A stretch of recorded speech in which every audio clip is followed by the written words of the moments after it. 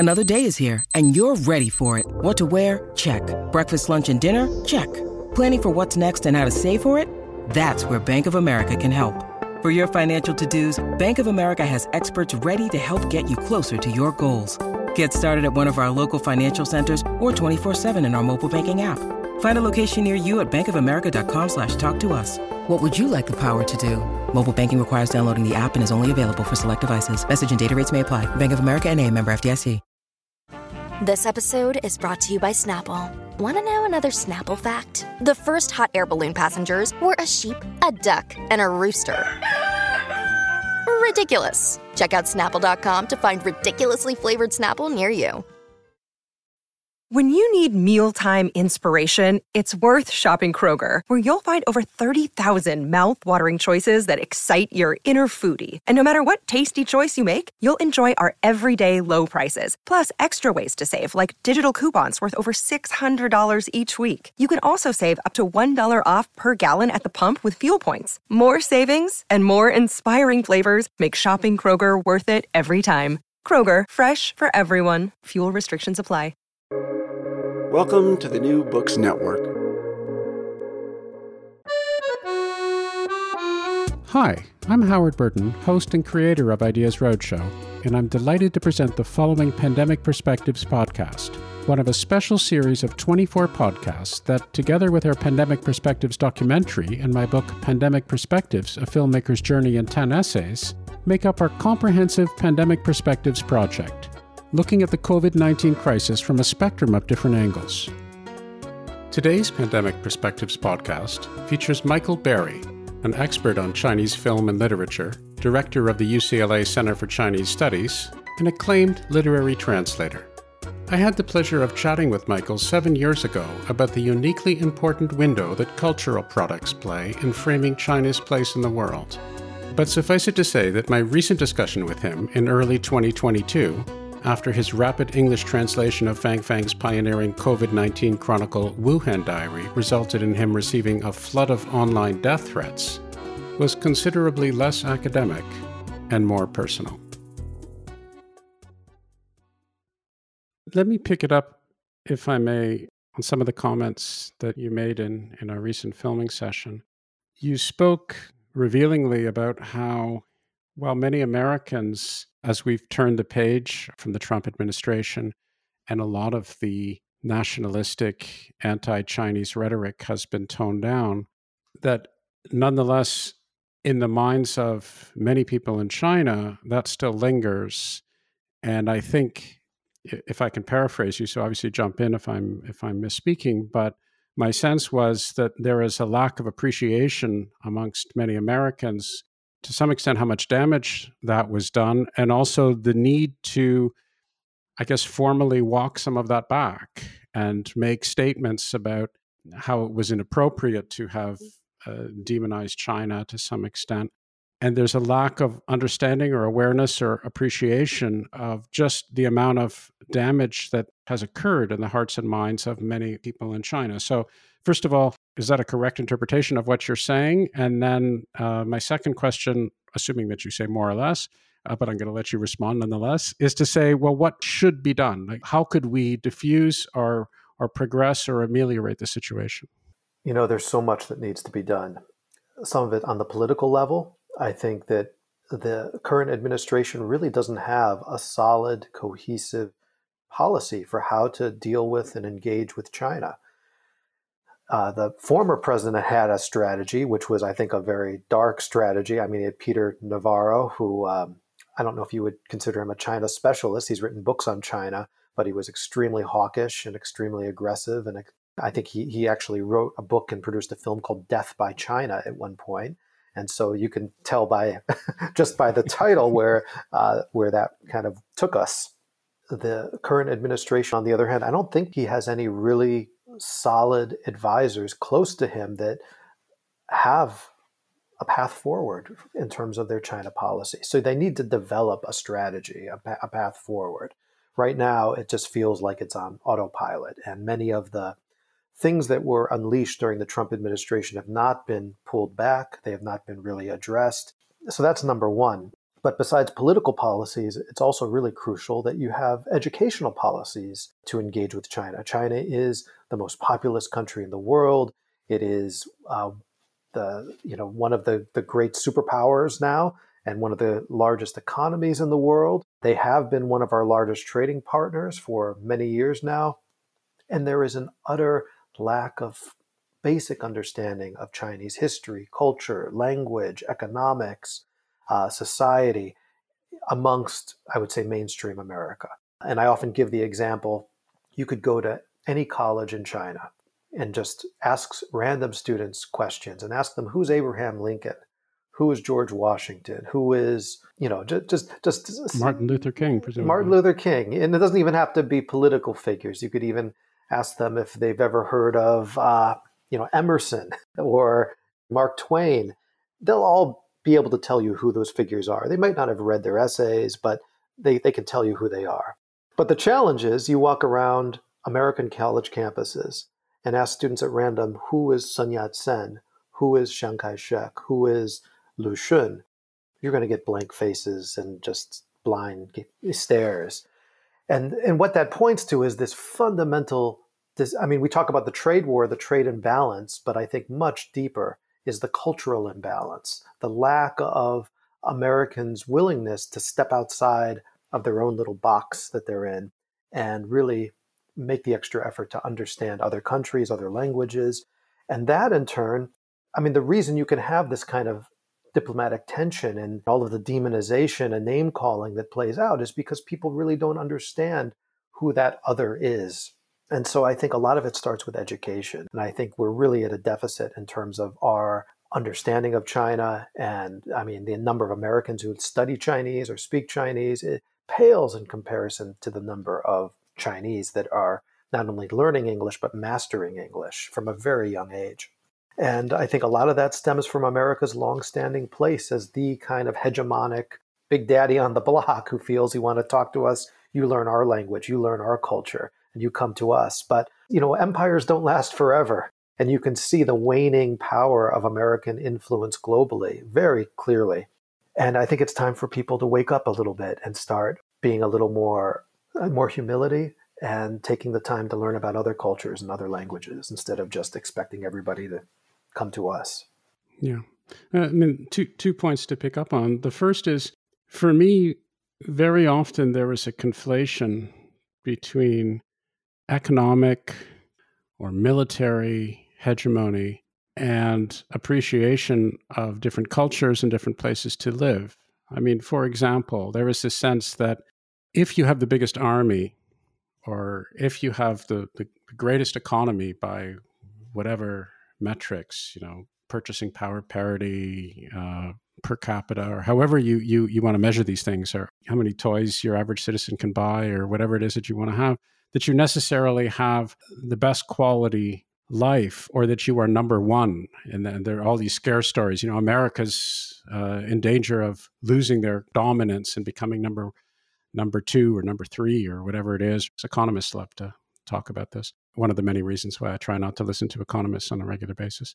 But if you actually look at some other places, if you were to examine what your average citizen of Norway, for example, is doing in her life, or you look at your average citizen of Germany or what have you, these people have very nice, positive, fulfilled, flourishing lives. They don't consider themselves in any way to be living in suboptimal circumstances because they don't have the world's number one economy or anything like that. It's a very odd way to measure your life, and not only your own personal sense of flourishing, but even how your country is doing on nationalistic grounds. It's a very curious metric that I think to some extent people are being force-fed. So there's that, and certainly I'm happy to have you comment on that. But one of the things I really wanted to ask is, so I'm very happy to hit on American parochialism, and I'm sure I'll continue to do that for a while, but I want to look at things in the other direction as well, because it does take two to tango. And there is, of course, invective which comes from China in terms of looking at the Chinese government and some of the propaganda that comes out against the United States. And I wondered to what extent the pandemic had exacerbated that or minimized that. I want to get to Wuhan Diary, as you know, later on, but there were some moving scenes when Fang Fang talks about the spontaneous donation of masks from the city of Pittsburgh and from other places in the United States when things were very, very bad in Wuhan. And did any of that have any effect in terms of softening things, or at least making things less vitriolic and reducing the geopolitical tension, at least for a while? Yeah.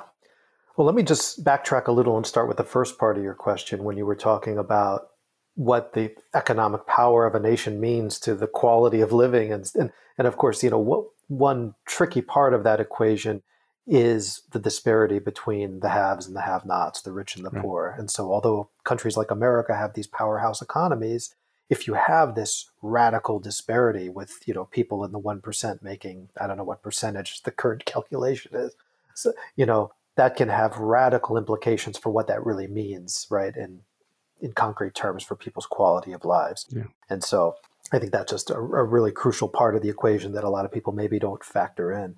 But in the context of China, and getting back to the core of your question here, I think at the very early stages of the outbreak in Wuhan, there actually was a great reservoir of goodwill coming from the world towards China. There was a lot of outreach and outpouring of donations, of sympathy, of help.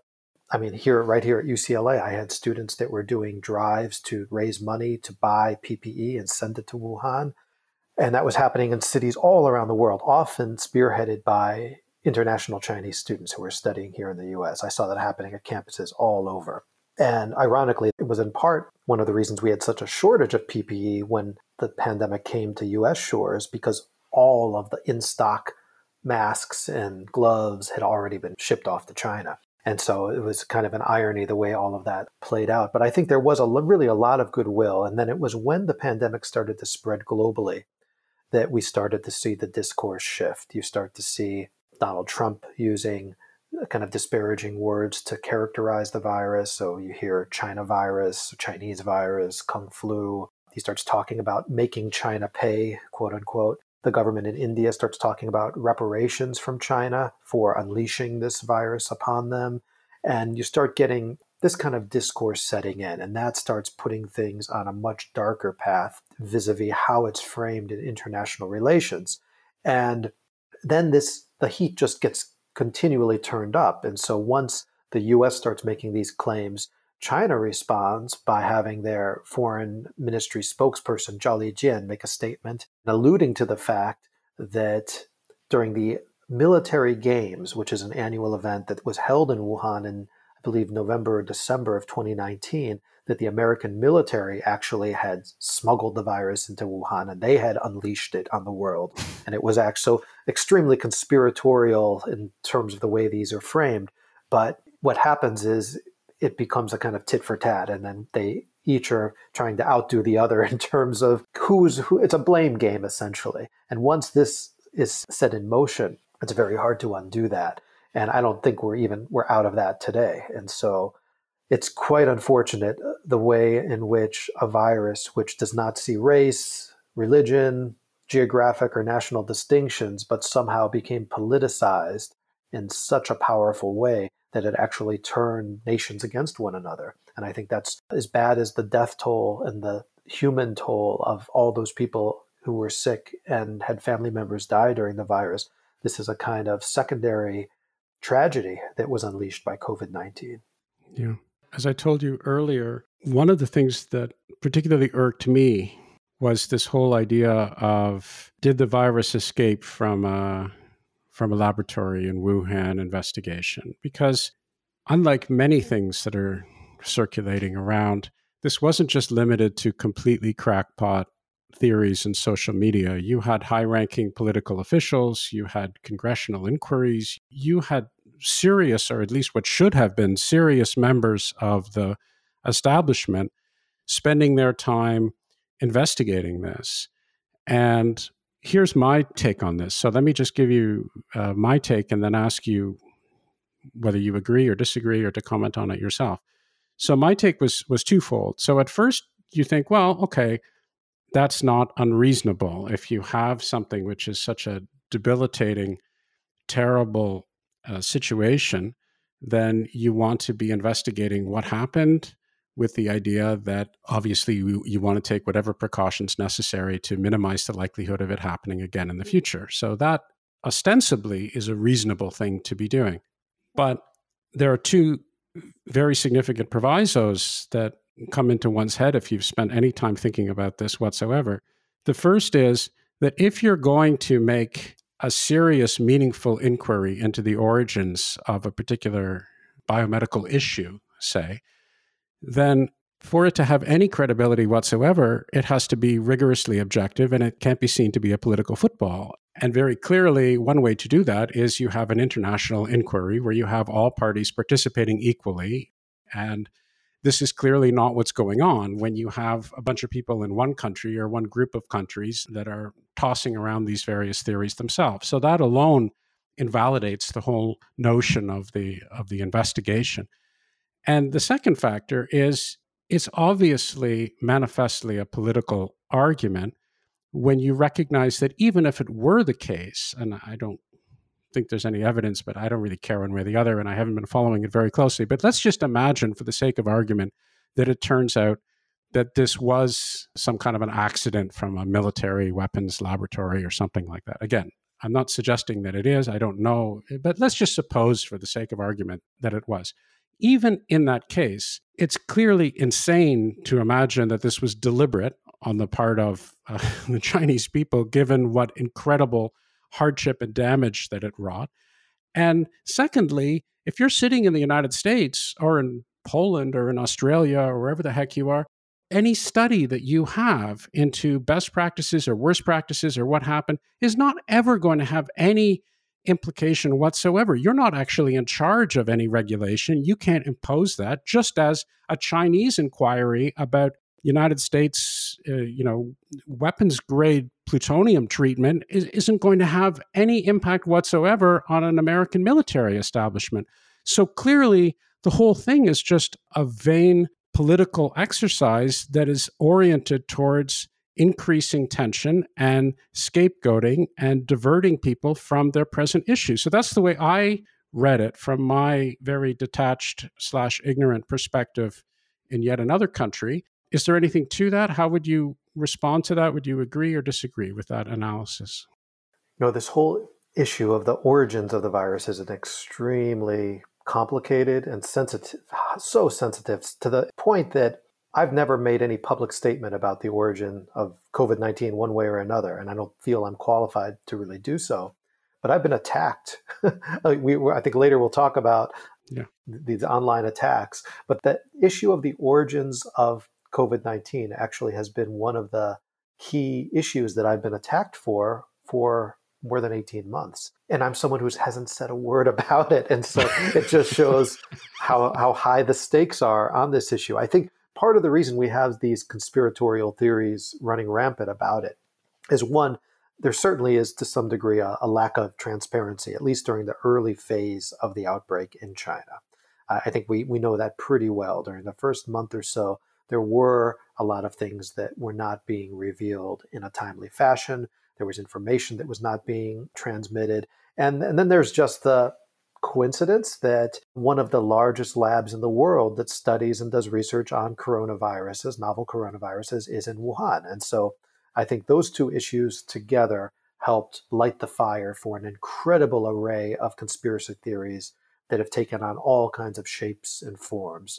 I'm not an infectious disease specialist. I'm a scholar of literature and film, so I'm certainly not in a position to comment on the scientific origins of COVID-19. Like you said, it's hard to imagine that this was intentionally designed and unleashed for some kind of political purposes. Is it possible it was a lab leak, an accident? I think that's certainly a possibility. Is it possible that it jumped from an animal species to humans? Certainly, that's probably, according to most scientific reports I've read, that's the most likely scenario. Yeah. Will we ever know? I think that's highly unlikely because of the political stakes that are there. And even if we have a team, like in 2021, the World Health Organization actually sent a team to Wuhan to investigate the origins of COVID-19. Yeah. Even when you have these authoritative teams that are presenting reports, because of the lack of availability of certain information or interview subjects, I don't know if we'll ever have all of the pieces to the puzzle in place.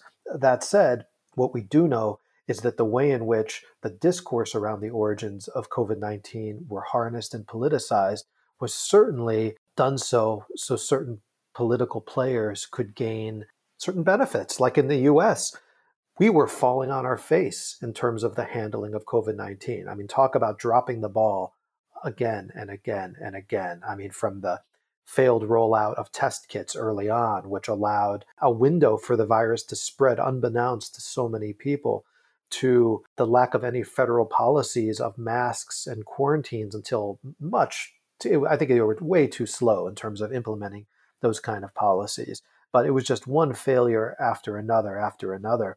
And one way to distract from that is to blame China. Look at what China did. And so I think we saw a lot of that happening vis-a-vis this discourse around the origins of COVID-19. But I mean, we're going to get to Wuhan Diary later, but the original subtitle of the book, right now it's Wuhan Diary, Dispatches from a Quarantined City. The original subtitle the publisher gave it, not the author, was Wuhan Diary, Dispatches from the Original Epicenter, which to my ears sounded fine. I mean, I don't think there's any controversy that the first major site of a COVID-19 outbreak was in Wuhan, China. However, detractors from the book immediately latched onto the word original and said the root of that word is origin. And you're using this book to make a political statement about the origin of COVID-19, and hence a whole wave of conspiratorial attacks were unleashed on the diary from that context. So it just shows you how deep the rabbit hole goes in terms of the sensitivity behind this word origin in China. Okay. I'm going to try to say a few more words about this, and I say this somewhat hesitantly, hence my stumbles, because I don't want to get you into trouble. And you've already admitted that this is something that people are bizarrely attacking you about and that you haven't commented on it. And perhaps I'm just being insensitive, or maybe it's the fact that I don't live in the United States and I'm not on social media. And so I'm not fully cognizant of the different levels of the inferno to which these sorts of discussions, let's say, to use a charitable word, tend to go. But I look at this quite straightforwardly. I mean, look, there's no doubt whatsoever that the virus originated, and I'm sorry to use that word, but I could use another word, commenced, was first detected in the city of Wuhan. I don't think that there are any reasonable, reputable people who deny that today, 2 years after the fact. I don't think too many people denied it at the time. That is to say, in the early days of the outbreak. And so I'm not only thinking about my recollections of all the media reports, but also Wuhan Diary, of course. So there's a general acknowledgement from, I think we can say, pretty well most sane people, or let's just say all sane people, that was where the virus was first detected, this new novel coronavirus. So that's point number one. My point with mentioning this whole escape from a lab is the idea that we don't know exactly how, and I don't think we will probably ever know, but let's just be charitable and let's say it's uncertain how this virus began.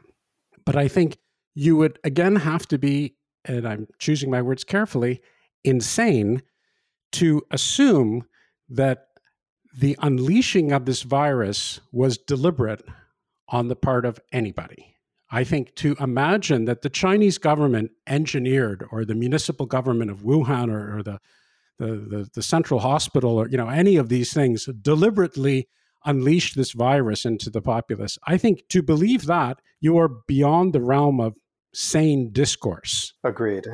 So then what I follow that up with is, well, when we're in the middle of a raging pandemic, to be spending all your time and effort, or a substantial amount of time and effort, in grappling with the origins, the specific origins of this issue, when we have so many other pressing concerns, when there is a significant number of people who are, my God, they're unvaccinated, when we actually have vaccines.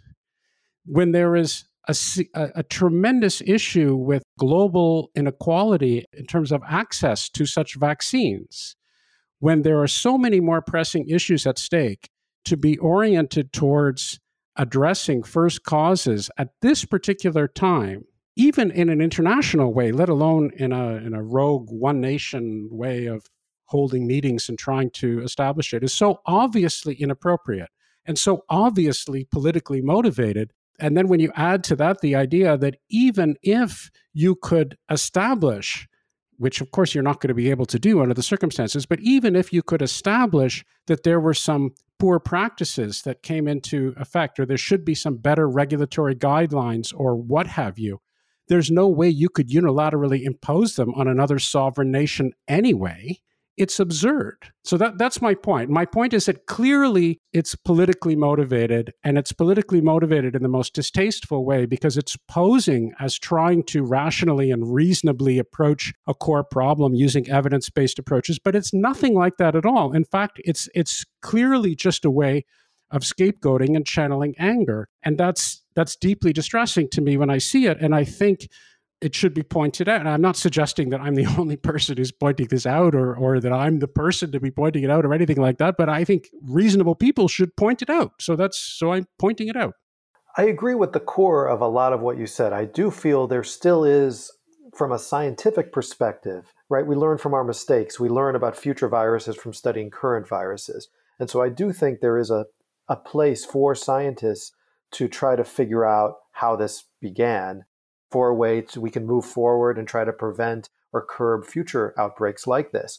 At the same time, the way it has been framed, like you indicated, has been overtly political, politicized, and most of it had a really nasty tinge to it. By the same token, because of that, it's also become somewhat overdetermined. And a few moments ago I talked about even this diary, the original subtitle, being somehow pulled into this controversy when it has nothing to do. You've read the diary. Yeah. It has nothing to do with the origins of the virus. Yeah. And so it shows in the ways in which this discourse has become so overemphasized and overdetermined that it's kind of overwhelmed the other aspects. And like you said, other things that we should be focusing on and that are so much more important, like vaccines and the politicization itself of the virus. I think that's become an issue equally destructive as COVID-19 itself. I mean, look at the rise in extremism and the right wing in America, and not just America, but I mean, the era of COVID-19 has also kind of corresponded with the era of the rise of dictators globally. And so it's quite interesting and terrifying to see the ways in which these trends have overlapped and fueled one another. Yeah. At the end of Wuhan Diary, Fang Fang does talk about, she does compare and contrast, as many people have subsequently, but she compares and contrasts explicitly the international collaboration amongst the medical community, the biomedical community. And I've had the opportunity through this project to talk to many people, and it's a fairly common refrain that one of the positive aspects of this crisis has been, maybe not to an optimal extent, but to a very large extent, the coming together of the international scientific establishment, the sharing of information, the working together. That's acknowledged from many quarters. And Fang Fang she contrasts that with the politicization, which even then, I can't remember exactly when it was, I guess it was late March, early April, or whatever, in that period. Even then, the politicization is starting a little bit. But she talks, I remember specifically, she talks about a doctor whom she had interacted with, whom she says normally has a bit of an anti-American slant, but he was very impressed by what was going on at Massachusetts General or Harvard. I can't remember exactly where it was. And there's a real sense of the scientific community working together, in contrast to even then the growing drumbeat of politicization of this. And so let me move on, if I may, to Wuhan Diary itself. Let me talk about a few things that I learned, or at least that changed my perspective from it. And I'm curious to know to what extent this is general, because I'm sure you've had a lot of feedback from a lot of different quarters about this. There's a general sense from the, standard knee-jerk Western perspective. When you think about China, you think of one-party state, you think totalitarian state, you think censorship, human rights violations. These are the sorts of things that are normally associated from a Western perspective with China. And one of the things that was very interesting and revealing to me when I read Wuhan Diary was the degrees of subtlety that began to emerge in that characterization. So specifically, here you have an author who's an acknowledged author, who's a celebrated author in China. She is clearly a brave individual, and she is very forthright in her determination, increasingly so as the book progresses, to denounce the individuals, either individually or at an organizational level, who are responsible for not having dealt with the disease earlier, who gave false information, who didn't alert the citizens, and so forth. So here you have somebody who is aware of censorship. She is herself being subjected to censorship, yet she is not only speaking truth to power, and here's where the subtleties really begin to get interesting for me. She is not calling for the overthrow of her government. She is not somebody who is saying that we necessarily have to have American-style democracy or anything like that. What she is pointing out the inadequacies and the inappropriate behavior that some people have invoked in the organization. And she is herself talking about how the government of China should take action. And she is pointing out to the documents and the rule of law within China that they should be able to take action. So she is saying China is a country that respects the rule of law. These people have broken the law, and therefore they should be held accountable and they should be punished in accordance with that law. And so it's a very, very different and much more nuanced interpretation of what's going on than I, as I guess your standard Westerner, would have naively believed. So I've rambled for quite a while. I'm eventually coming to a question. As you know, it takes me a little while to get there sometimes. So my question is this: to what extent is my bemusement, my initial bemusement, or at least my appreciation of that nuanced, more subtle version, how characteristic is that? Did you get that from a lot of people saying, wow, I didn't quite appreciate that things are much more subtle and much more nuanced, and you can have somebody who is an established literary figure who is herself saying things like, I took these guys who were defamatory to court before, and I'll take them to court again, that she believes in the rule of law in her country. She obviously recognizes that her country isn't perfect, like we all recognize that our countries aren't perfect, but that she does believe that she lives in a country that supports the rule of law, and she is framing all of her arguments in that context, and she is portraying her enemies as enemies of the government, these ultra-leftists as enemies of the reform movement in China that the current government represents. So I was shocked by that. I was at least very surprised by that. And I thought, wow, things are much more complicated or much more nuanced than I had appreciated. Is that a common reaction? Did a lot of people say that sort of thing to you? And to what extent do you think Wuhan Diary itself was an intriguing and effective vehicle for educating Westerners about these nuances? Yeah, that's an interesting question. And it really depends on who the reader is, how that person is situated. If they're American, if they're liberal, if they're conservative, if they're Chinese, where their political leanings are, because what she's doing is quite complex in the sense that she is of the system. She's part of the establishment. For much of her later career, she actually served as the chair of the Hubei Writers Association, which is an official government organization. It's what some people would call a cadre, and so that also plays into how she was later attacked. And we can get into that because later on, when some of these attacks would claim that she was entitled, that she was removed from the reality that everyday people were going through because she was living in this kind of political bubble, so to speak. But what she does is she uses the system and she uses the legal language and she uses her knowledge of how things work in China politically to get things done, to exact change and to push her agenda forward. And so some people who haven't read the diary have the impression, oh, she's like a dissident writer, or she's somebody who, like you implied, maybe she's trying to call for the overthrow of the Chinese government. You would think that the disinformation campaign unleashed against her, that she must have done something terrible like that. But if you actually read the diary, it's quite mild in that sense, that she's calling for very measured reasonable items to be carried out. At the same time, some of those things are quite explosive within the Chinese context. For instance, when she starts talking about censorship very early on, the very first entry, she's already talking about censorship. And at one point in the middle of the diary, she actually directly addresses the censors and says, "My dear internet censors, let us speak.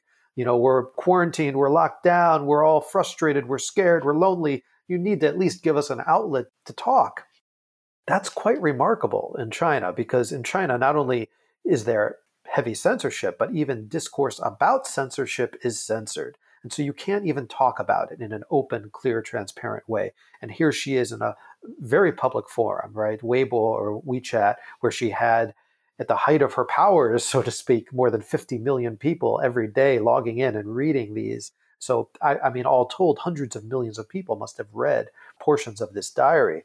And she's using that as a space to kind of exact a more liberal, open, transparent civil society in China and bring that about for her and her compatriots. And so those segments are quite remarkable that she was able to do that. And she did that by playing cat and mouse with the internet censors and using friends' accounts to blast these out, people forwarding them. And there was a very kind of creative way in which her message was amplified and got out to various people. But you're right that there are some detractors, besides the people who attack her for what she said. There's also detractors out there who think she didn't go far enough, that she was too tame and too timid in what she was asking for, and that she should have been a stronger voice for change. And so you really have responses that run the gamut. And it's hard to find a single pulse on how this work was received. But I think at its really core, what was most interesting about it is the fact that since around 2014, 2015, Xi Jinping and the Chinese central government started enacting a series of policies that were effectively reeling in the space for cultural discourse. It was getting smaller and smaller. What you could say, publish, make a film about in 2020 was very different than what you could do in 2013. It had gone backwards in the eyes of most, I think, artist friends that I know. They have books that they can't publish today that they would have had no problem publishing, a decade ago. And so the space has been retracting, and that's led to a certain tension beneath the surface of society that's been percolating between the conservatives, who are completely on board with Xi Jinping's policies and feel that this is in the best interest of the nation, and more liberal-minded individuals that want more transparency, they want more openness. What happened with Fang Fang's diary, it became a conduit or almost a Rorschach test for readers to articulate their political affiliations. And so you had families that weren't talking to each other because the kids were in support of Fang Fang and the parents were more conservative and they thought, no, this should be banned. This is terrible. Friends who had stopped talking to each other. I mean, there were all of these tensions that this brought to the surface, because it really became a litmus test for what kind of society do people in China want? A more liberal, transparent society, or a more hard-lined authoritarian society where anything that goes against or even criticizes certain government policies or could even possibly be used by, I mean, one of the big one of the big lines of attack against Wuhan Diary was it was passing the knife, quote unquote. 递刀子, it was handing the knife over to America that would then be used to punish China, to hurt China. This was kind of the smoking gun, so to speak. And so those people who signed on to that conspiratorial line of thinking felt that this was a dangerous book that was going to be used by America, that one day Donald Trump would go to a press conference and hold it up and say, here it is, here's the evidence. And they felt that this book needed to be destroyed at all costs. It was a matter of national security. This is how they framed it.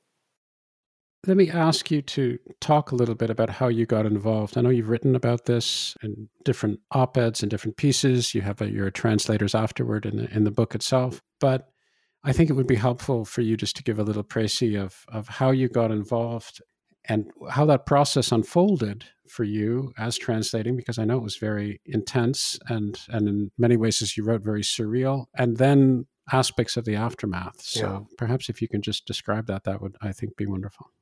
So I still haven't met Fang Fang face to face. all of our interactions have been via emails, texts, but we started communicating around, must have been 2017 or 2018, were our first text messages back and forth. And a mutual friend introduced us who thought I would be a good candidate to translate a novel that Fang Fang wrote called Soft Burial. The novel deals with historical trauma, which is a subject I've written about. I wrote a book called A History of Pain, which explored trauma in Chinese film and literature. I've translated many other novels that deal with historical trauma. And so she thought it would be a subject that I might be drawn to. And I read the novel and I was really taken by it. And I agreed to translate this. I started in 2019, I finally began translating it. And I actually got a fellowship from the National Endowment of the Arts, a translation fellowship, to support that translation. That came a little later. But I started translating the novel, and that was the basis of our relationship. It was an author-translator relationship. Right.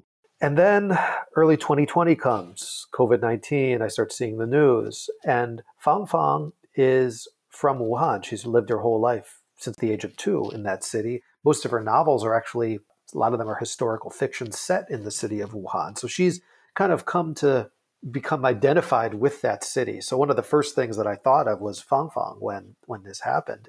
And I just would text her and ask her, are you doing okay? I heard what's happening. Hope you're safe. Hope your family's safe. And she would tell me, she's fine. Thanks for checking in.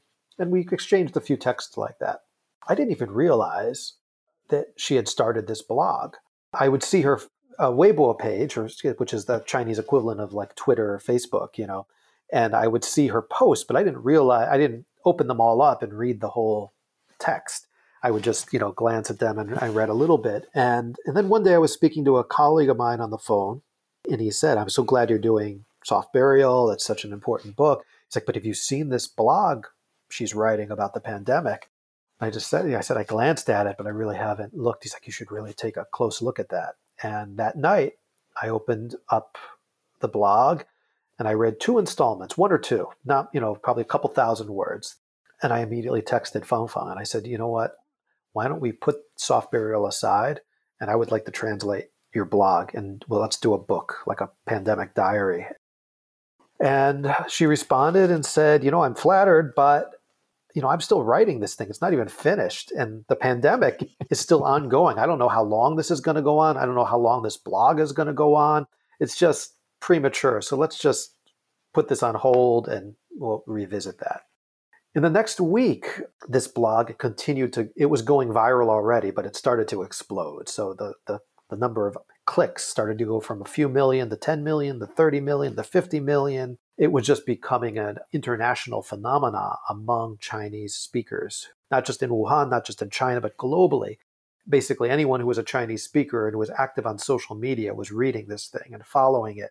If you were in Wuhan, you were reading it to get a sense of solidarity and to understand what someone else was going through, to get up to the minute updates on what was happening. Because it was really of the moment. Every day she's posting, these 3,000 word entries that are explosive. They're unedited, they're raw, and they're just giving you the latest medical knowledge, what's happening in hospitals, how many beds are available, what's happening with her. It just became a kind of the go-to source for uncensored truth, because they felt that this is a voice they can trust. So as this is going viral over that next week, she starts getting feelers from publishers, agents, newspapers, and all of a sudden there's a little bit of, I guess what you could call a feeding frenzy in terms of the global media wanting a piece of this or wanting to get it out there. Right. And so she came back to me and said, you know what, let's do it. She's like, I have no idea how long it's going to go for. And so I said, okay, I'll do a couple sample chapters. I'll find us an agent.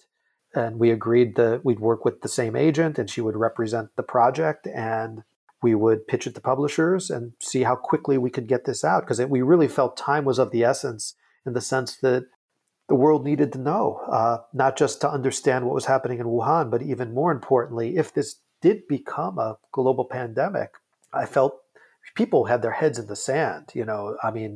Here in the United States, nobody was paying it. It wasn't on your average person's radar at all, what was happening in Wuhan. Yeah. And so I just felt it was so vital to get this out as quickly as possible. And so it was very quickly we were able to line up HarperCollins, Harper Via, which is a subsidiary of HarperCollins. And I started to work at a feverish pace, translating approximately 5,000 words a day. I was working 7 days a week, more than 10 hours a day, just nonstop. And I finished it's a 400-page book. In Chinese, I think it's 120,000 characters. And what I was doing was I was catching up to Fang Fang. And so she was writing and I was translating. I started out a month behind her.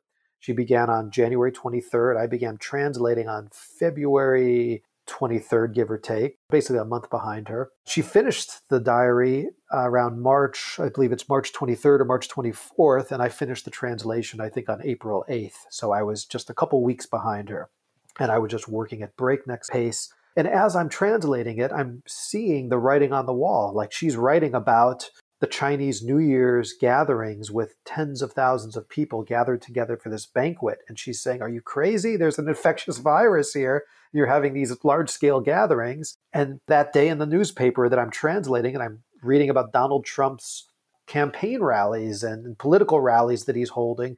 And it's like, you need to read this. And so it just felt like I couldn't translate fast enough to get the word out. It was as if I was living in multiple temporalities at the same time. So I'm here in Los Angeles dealing with my reality, but more than half of my day is spent in Fang Fang's reality, living in this book. But through that book, it's predicting what I'm going through or about to be going through in Los Angeles. So when the project started, she was under lockdown. I was not under lockdown. About a month into it, I was under lockdown here in Los Angeles. All the things that she's talking about, trying to order groceries online and struggling to get an order. I'm doing that with, Whole Foods deliveries, and you can't get an order because it's just everything's booked. I mean, all the little details that she's describing, I start to I shouldn't say vicariously experience, because it was a warped version of what she experienced. We were going through a very similar experience, but in a different kind of time frame, in a different location. And so it was a really unique experience to go through that and to see what I was writing about. Not only, usually you read a work of literature and you can relate to it, maybe it reminds you of things in your life. In this case, it was really predicting every step of what we would go through in this global lockdown. So it was truly a unique experience as a translator. And as you kind of also alluded to, I mean, one of the strangest things that happened was, if you read the diary, you know that there are two viruses she talks about. One is the virus of COVID-19. The other is the virus of disinformation and online hate. And she had been a victim of that from pretty early on in the diary. She starts talking about the hate attacks against her, the hate campaign. And as the diary continues, that becomes an increasingly large part of what she discusses in the diary. I think by the end, it almost feels like the last third of the diary, probably 30% of the content, is about the hate campaign against her. And I always thought of myself as a very empathetic person. And I mean, my heart broke for her as I'm translating this content, and I'm trying to put myself in her shoes and be the best advocate I could for her. But as you know, like becoming a parent or suffering from a terrible disease, there are some things in life you can only really appreciate unless you experience it. And in mid-April, about April 8th, the trolls started to come after me for translating the book. And then I became targeted as part of this conspiratorial campaign. And all of a sudden, I was also not vicariously again, but actually experiencing the same kind of death threats and hate and despicable attacks that Fang Fang had been subjected to. And so that really gave me a whole nother level of appreciation for what she was going through. And, and in some ways it also, you try to look at the silver lining of things. There's no great silver lining to getting daily death threats and getting daily attacks like that. But, like as a white man living in America, there's a certain privilege that is invisible that you don't really see. And it's hard sometimes to really understand what, say, African Americans went through for hundreds of years in this country in terms of the daily violence and discrimination that they faced. And I kind of looked at it as a good way to make myself a better ally and a more sympathetic person, because it like I said, you don't really understand it until it comes to your doorstep, and it opens you up, and it makes you understand the plight of others in ways that, though you think you have the capacity to stand in other people's shoes, I don't think you really can until you experience, and a lot of the attacks were racist in nature. I can't tell you how many times I was called white pig or white skinned pig. Bai Pi Zhu, that was one of their favorite comments, be called a white nationalist, calling it a Nazi, even though my family's Jewish. I mean, just crazy, crazy attacks. But I tried to turn it around to make myself more sensitive. Also, in the Chinese context, there's a long tradition of the so-called literary inquisition of intellectuals who have been persecuted by the various political campaigns for decades. And again, I study this, I teach this, I've been teaching it in my courses and writing about it for decades. And I thought I had a pretty good understanding of how these campaigns function and what it might feel like if you were targeted by some of these campaigns. But again, until you walk in those shoes, it really gives you a completely different understanding of the experiential aspect of what it means to go through a campaign like that. Yeah. I mean, we all like to, well, maybe not all of us, but I think almost all of us like to believe that we're tolerant, reasonable, empathetic individuals. But it is, of course, difficult to understand what that must feel like if you don't have any personal experience of it whatsoever. Yeah. Literally thousands of attacks, death threats, hateful, despicable, often sexualized, racialized language. I mean, it's a form of psychological terrorism that's hard to put into words, and also hard to articulate what that does to you on a deep psychological level. And so, it's just really hard to convey. And we're in an age where this type of attack is increasingly common, both in large-scale political campaigns. I mean, think of the troll farms that exist in various countries, but also just online bullying and what kids experience in schools. And so it's as Fang Fang indicates, it's the second major virus that we need to address right now alongside the pandemic. Yeah. I think a lot of people, myself included, would have said, okay, well, you were writing this book, again, with this very sort of simplistic binary situation of this is a dissident writer who is saying something critical of the regime in a one-party state, and so obviously it is the state apparatus or representatives of the state apparatus writ large that are mobilized against you. But as I was saying earlier, that's a very superficial analysis of the situation. So my question is, well, the people that were trolling you, the people that were doing all these horrible things, that were bullying you, that were sending death threats, what interests do they serve so far as you can tell? How would you characterize those trolls in terms of a context that somebody who does not study Chinese culture or Chinese relations would be able to understand? The type of things they attacked Fang Fang for, and the places where the attacks came from are quite diverse. And so, I mean, we talked about U.S.-China relations being a flashpoint in the attacks, the origins of the virus being a flashpoint. One of the main talking points they went after was something that really was at the very core of Fang Fang's message, which was truth. She became this voice of the conscience of Wuhan, the voice of truth for so many people. And so that's what they attacked. And they started to accuse her of spreading lies. They called her the witch of lies. And they said that everything she wrote was hearsay. And they tried to break her down by attacking, I think, what was really at the core of who she really was. And it was coming from a variety of different sources, mostly using pseudonyms, sometimes accounts that were clearly created to attack this book. So there was one of the trolls had an account called Fang Fang Goes to Jail. Another was America Must Die, And so there were troll accounts like that. There were some VIP social media users. We would call them political influencers. These are people with Weibo accounts that have 8 million, 9 million, 10 million followers. And they would post long essays, sometimes a 5,000-word essay attacking Fang Fang or attacking me. And then if you have 9 million followers and even a small percentage of them pick up the flag and start sending more attacks, it just gets exponential. You also had state media, such as the Global Times, which is a government, basically a tabloid newspaper. They were publishing editorials attacking Fang Fang. But it started to get so deep and so complex that pop culture was employed. There were rap songs released about Fang Fang. You probably have heard the genre of diss songs where you put someone down in a rap song. I thought they were all that. Isn't that like? I thought all raps were diss. So there were multiple anti-Fang Fang diss songs that were going viral on Chinese social media. There was academia that was employed. So there were book-length academic monographs published and produced overnight and released in April of 2020 that were basically just a hit job trying to attack Fang Fang.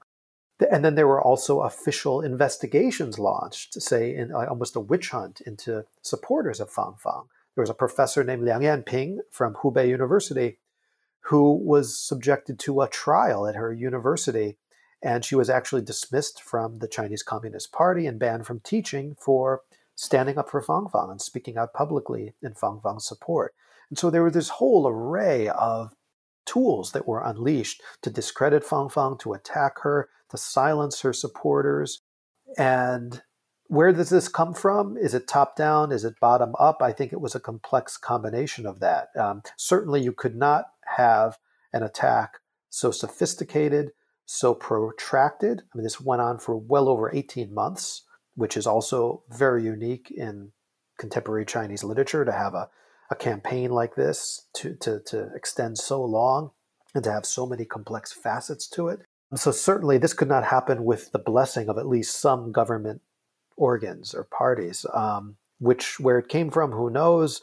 Sometimes you would see trolls send out information that would be picked up by official sources and amplified. In other cases, there would be a more official source that would put some information out and then be picked up by the trolls. And so it's kind of a chicken and the egg scenario. But I think at the bottom of the day, it became a useful political tool for the messaging that needed to be sent out at that time. And also, there was a sense, I think, that there was one way to tell the story of the COVID-19 lockdown in Wuhan in 2020. And once a prescription was written for how that story should be told, this is what Xi Jinping refers to as the good China story, the politically correct China story. Once that was written out and they realized that Fang Fang's perspective deviated from that, it needed to be suppressed, and then new narratives needed to be introduced to supplant that. And so that's what we started to see. And then because Fang Fang is not a dissident, you can't just throw her in jail, you can't make her disappear. And so instead, this very sophisticated campaign was enacted to gradually, one piece at a time, tear down the myth of Fang Fang and take this writer with such dignity and courage and tear her down one piece at a time, attack her finances, attack her real estate holdings, attack her history of international travel, her so-called entitlement, attack the authenticity of her statements in the diary, and gradually tear her down and make her a demon in the eyes of the public. And that's what happened. And the people that supported her were silenced or too scared to speak out publicly because they knew that they too would be targeted.